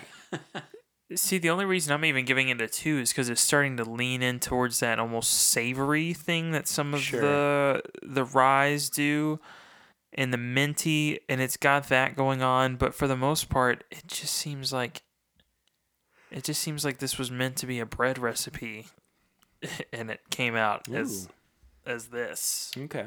And I'm not a huge fan of that. I mean, the other brand that does that is Makers. I'm just not a huge Makers fan. So, I don't know.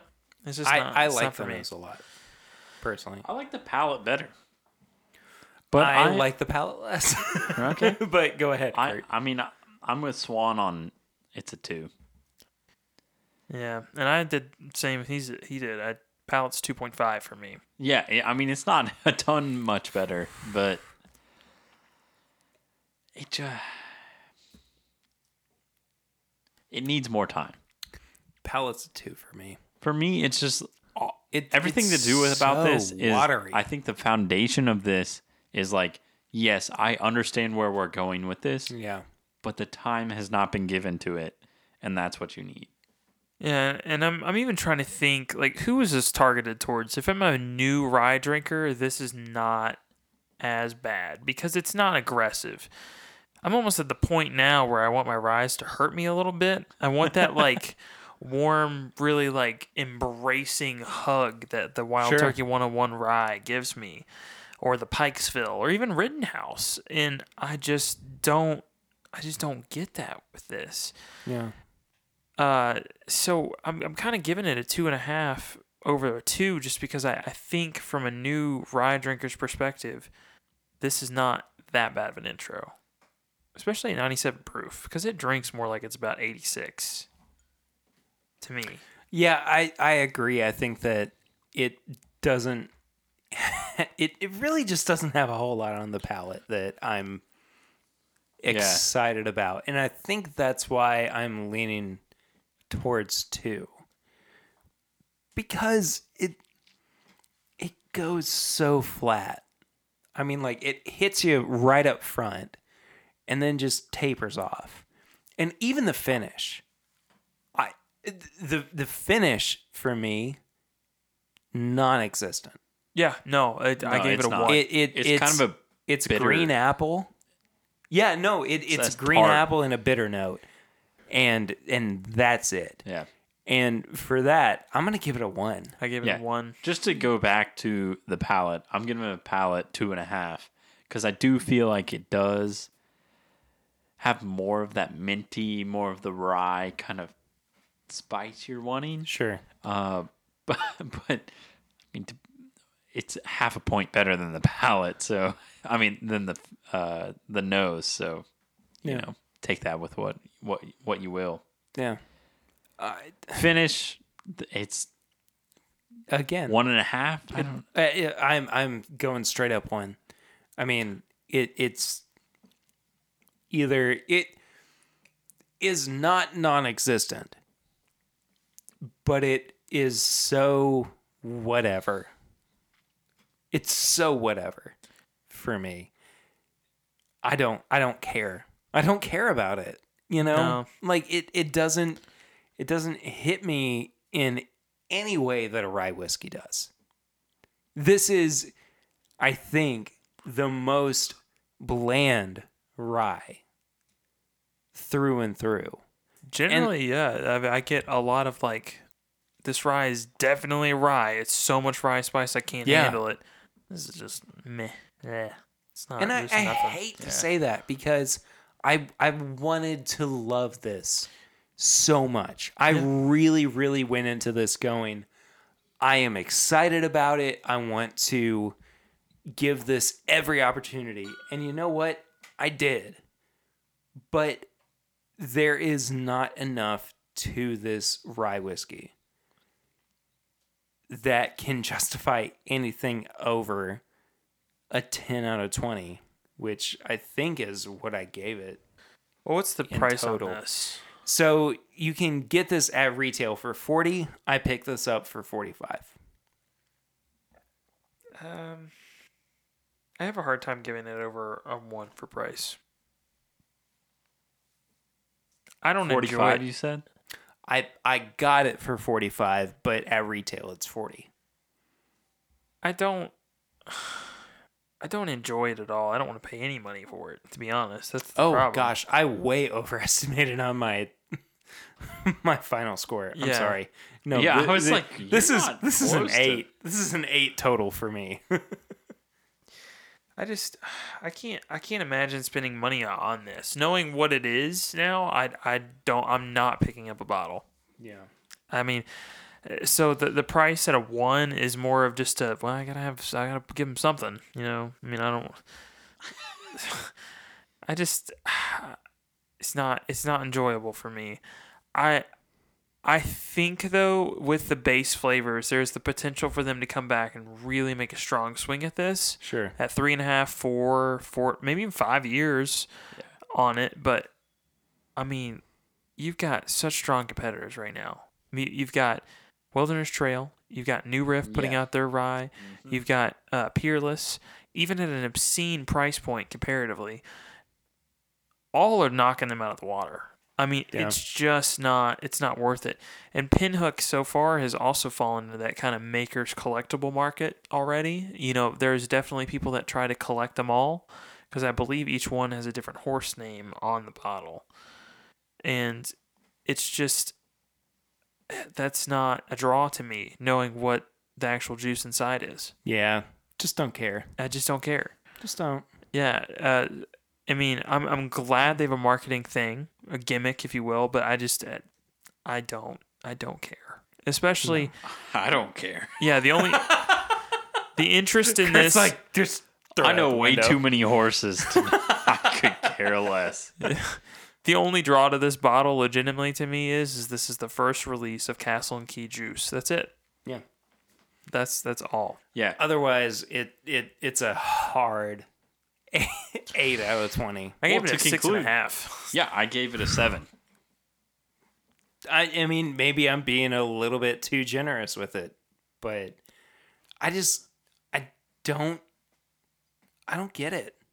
No. I think that this was a serious misstep. I genuinely think you give this time,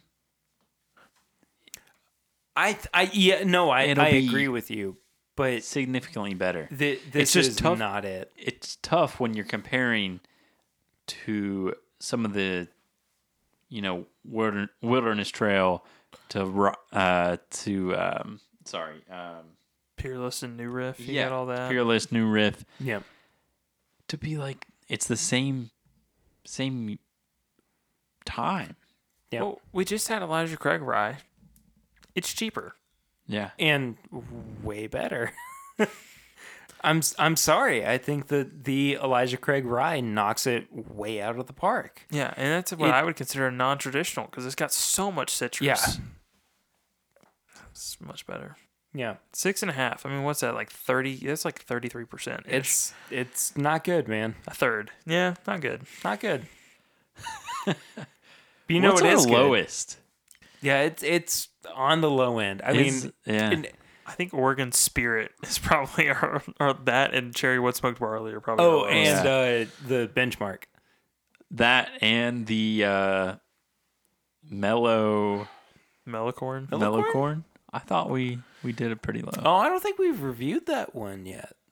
It was just Flying Blind, but we said it was bad. I don't remember that. I don't know. It was when it was you- just you and me.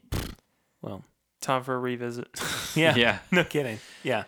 But you know what I do remember is that we have questions from our listeners Oh yeah. that I'm going to allow Swan to bring up here in just a second. You can ask us questions every time that we do a recording, and it is on our Facebook group. You just head to facebook.com and search for This Is My Bourbon Group, and we'll make sure that you get to be a part of that really fun little community. Swan, what's our first question? All right. These are very specific. I read through all of them. Yeah, they're Wow. different. Yeah.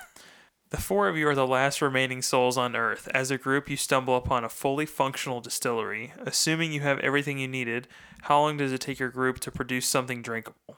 I have no idea how long it would take for me to make a delicious distillate. Also, who are the four of us? I'm assuming they're adding Chad. I don't know who the fourth is. But no, this is from Matt Porter. If I'm being honest, Also, ADHD whiskey. yeah. Love you, buddy. I mean, if we're the only people on the planet, I want something to drink. I'm drinking White Dog. Yeah. I mean, it's just. But I don't know how to make that. That's the question. Is like I'm dead. from the ground True. up. I cannot tell you how to make whiskey. I cannot tell you how to distill anything or ferment it or any. I mean, you know, I could throw some grapes in a barrel, I guess, with whatever water. I don't know how you make wine. How do you make wine? I don't know. I think you're not giving us collectively all four of us enough credit. I think Again, the I think- fourth of us is Chad, which is it's so funny. yeah. Okay. But I think we would be able to at least get something to like that, and then we refine. We would start off with like moonshine. At the very least, it would take me. I'm gonna go really, really conservative here. A year. I cannot imagine. To make moonshine?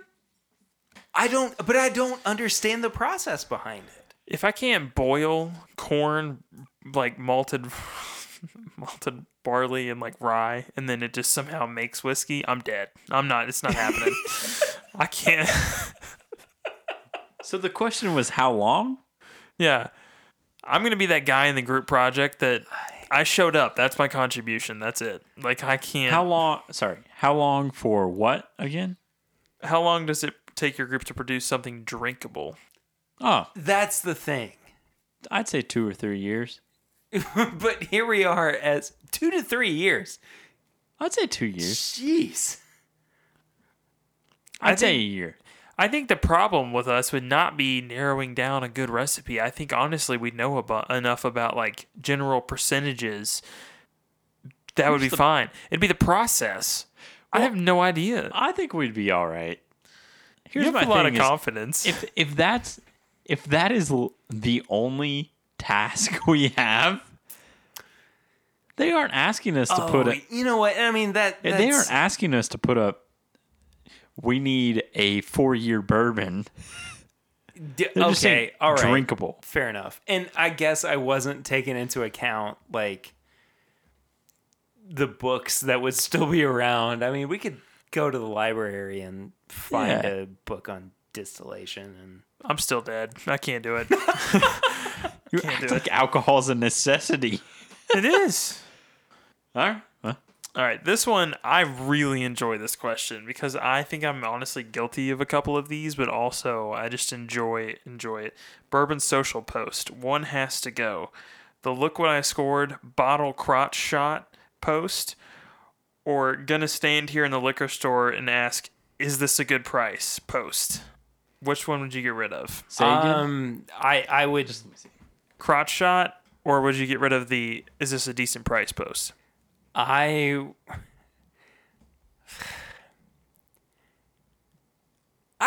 don't mind the crotch shot posts as much. I don't either.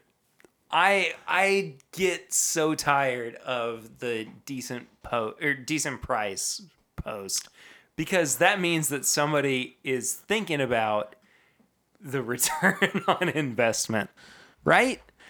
What gets me about it is you have the time to go and post on social media about a bourbon to ask if it's a good price and wait for responses. But you don't have time to use the same phone to search whether or not it's actually a good price. Yeah. At that point, most of them are generally like, oh, I found this rare, expensive whiskey.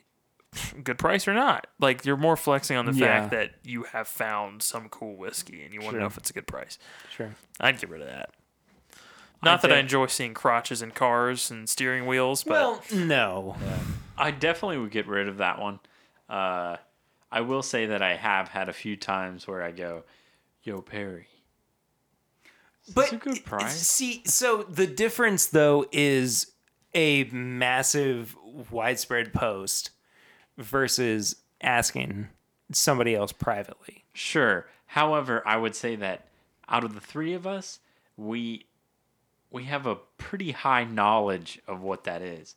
From somebody on the outside going like, I genuinely don't know. And I don't have a Perry or a Swan or a Curtis to ask.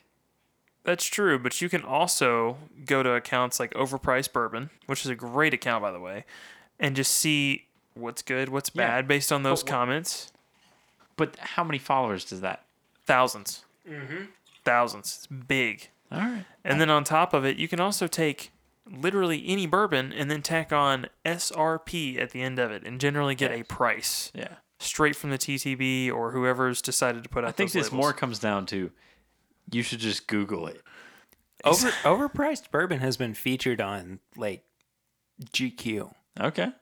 I mean, Yeah. they started out very small like us, and all of a sudden somebody picked them up and Yeah. went, So we're getting rid of that. Some bourbon. We're getting rid of that for sure. Anyway, All right. Next one. Oh, that last one was from Eric Smith. Thank you, by the way. That was a great post. Anthony Radcliffe says, let's say coronavirus does go sideways here and you wind up quarantined. Let's also say that your first choice of bourbon to bunker up with is unavailable for whatever reason. What bottle are you guys clearing the shelves of to help you make it through? So this is assuming your first choice you can't get. And your second choice has to be readily available on the shelf and you are comfortable enough bunkering up with a good amount of it. also, I hope that 6 months from now, there's nobody listening to this podcast going, the coronavirus took over, and like it's just Walking Dead, but coronavirus. But I mean, my first go-to is Turkey 101 for sure. But if Rare breed, Knob Creek, single barrel. yeah. It's just hard to beat. Also, like, I don't know. Any of the Heaven Hill Bottled and Bonds. I mean, I'm just gonna I mean, look, Heaven Hill Bottled and Bond was prescribed for. readily available. Would you consider Booker's readily available? Yeah. Yeah, I would. Yeah. I get a different expression 4 times a year. So Not during an outbreak, maybe, but that's not the question. that's true. It does say what bottle are you guys clearing the shelves of, so I'm assuming that means it does have to be readily available. All right, so we're going lower. But no, I mean, you could technically go and get whatever the current release of Booker's is and just empty it. Again, like, I'll say that. We'll take that off the table. I don't think that's fair. I mean, again, I would go Turkey 101, but I would go any Bottled and Bond. I feel like, JW Dant. yeah. T.W. Samuels. All right, great. Yeah, Yeah. we're in agreement. Yeah. Also a good one. This one's from Charles Van Ness. Do you think there will be an Elijah Craig barrel proof rye to come out? If so, when? I don't think that there will be. I'm hopeful, and I think it'll probably be a good 2 to 3 years. Because, I mean, well, probably even longer. Because look at the gap between Larceny and Elijah Craig barrel proof. It was, True. what, like 7 I mean, years? I would be all for it, but I don't think that it's a reality. Yeah. I think it'd be That's difficult. my big thing. Yeah. I think the only competition you'd have at that point with a limited release of that would be what? Like Thomas Handy? Ooh. If you were to compare that to Thomas Handy, I don't know how that would hold up. I think they're waiting for the response to this current ride to see what it's like. Because if it comes out and it's like the sales are a quarter of what the regular Elijah Craig is, and they're not happy with that, I can't see them thinking, well, let's double down Sure. and go for Elijah Craig barrel proof rye. Right. I don't know. We'll see. Yeah. But hopefully soon, if it does happen, I'd like to see that. Yeah, I would love for that to happen. I'm fine with it. Oh, we still have tips and bits to go.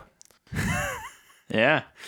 Let's do those real quick, and then we can wrap up. Cool. I'll go first. I have been watching this YouTube channel recently. The guy's name is Chris Stuckman with 2 N's at the end. He does movie reviews. He is so good at what he does and is so knowledgeable about the process behind creating movies and the excitement behind it and everything. He actually, Swan, reminds me a lot of you. Oh, no. No. In a good way. I mean, you have very similar personality traits, and you hold yourself kind of the same way. So I would encourage people to go watch his movie reviews. I mean, Sweet. I really like it. So Yeah. Chris Yeah. Stuckman, 2 N's. There you go. So mine is going to be Ronnie Chang. I love Ronnie Chang. I love Ronnie Chang so much. So I recently. Hold on, I'm gonna let you finish. But All right, Kanye. no. I know, but so this I'm ties- Taylor Swift. I'm just so Yeah, emotional no, right now. Hold on. So, guess where Ronnie Chang got his start? Where? Australia. Yeah, no, I know. Yeah. So all of the podcasts that I listen to and all the comedy that I love from Australia, They're all like, they all love Ronnie Chang. that's awesome. And so, like, I knew him from The Daily Show, and I knew, his reputation and everything. But then, like, he was on Don't You Know Who I Am, which is one of my favorite podcasts of all time. And I was like, oh my gosh, he's been around for a lot longer than I thought he was. But I love Ronnie Chang so much. Anyway, go ahead. I'm sorry. So I'm a newcomer to Ronnie Chang, obviously because he has a Netflix special that just came Yes. out. But I watched that and died. I mean, I was laughing. It was just me and Ronnie Chang. And I just, dude, every joke, the napkins joke of like, oh, you go somewhere and you're like, 50 napkins, glass of water, here's 10 napkins. It related so well to me that I was just like, I mean, it does. It happens. I get it. Yeah, and I throw them away. Anyway, go watch Ronnie Chang. He's great. Been watching this new show on Netflix. They came out with a 2nd season not too long ago and just confirmed a 3rd. It's called Sex Education. Yes. I've heard of it. Hilarious. Yeah. Absolutely hilarious. It's just the snowball of telling a lie. You just see it come to life in a show, and it's just all teenage angst and ridiculousness. It's hilarious to me. I definitely recommend watching it. Maybe not one you watch with your kids. Probably for the best. Yep. But funny. So Yeah. definitely take a look at that. Yeah. Well, I think that does it for this week's episode. We've been here for a long time. Thank you all so much for sticking with us for as long as you have. Curtis and Swan, I love you guys. Thank you for being on this week again. Love you too, man. Yeah, and it's been good. It's been a time. A good time. Yeah. I hope a good time. We've had white bread, liquefied. Yeah. Well, if people want to follow up with you on your thoughts on white bread and how that pertains to the feeding of swans, where can they do that? Only if it's in crumb form, but it'll be at my Bourbon Finder on Instagram and Facebook. On Instagram, you can find me at KurtCon. On Twitter, Kurt_Con15. If you want to follow me personally, I am at PRader1492 on all social media platforms. If you would like to follow up with the show, it is at My Bourbon Pod on Facebook, Instagram, and Twitter. You can give us a 5-star rate and review on the iTunes podcast app. I do have a review from Steven who says, great podcast for bourbon lovers. Huge fan of the show. I've been listening for over a year and look forward to every Wednesday when it's released. Keep it up, guys. Steven, thank you so much for reviewing the show. We really do appreciate that. You can find all of our apparel and merchandise at bourbonshop.threadless.com. I think we might have a sale coming up here soon as we are approaching episode 125. There is a live hangout thing happening soon, so if you want to find out more about that, you can head to patreon.com/mybourbonpodcast, which is also where you can become a patron of the show for as little as $1 a month. But at the $5 tier, you can check out all of our exclusive content like bonus episodes. But then at $10, you can be a part of our exclusive hangouts. And if you are just a part of our community at Patreon, and I'm just going to keep talking in this voice. No, I'm just kidding. You can check out our monthly live streams too, which are going to be starting up here very soon. I think that does it for this week's episode. Thank you all so much for sticking with us. I know it's been a little bit longer than normal. I'm ready to go to bed. I'm tired. It's coming out this episode is coming out 2 days after we are recording it. So, yeah, that's it. We'll see you guys next week. But until then, I'm Perry. I'm Curtis. And I'm Swan. And this is my Bourbon Podcast, and I'm going to bed. Good night.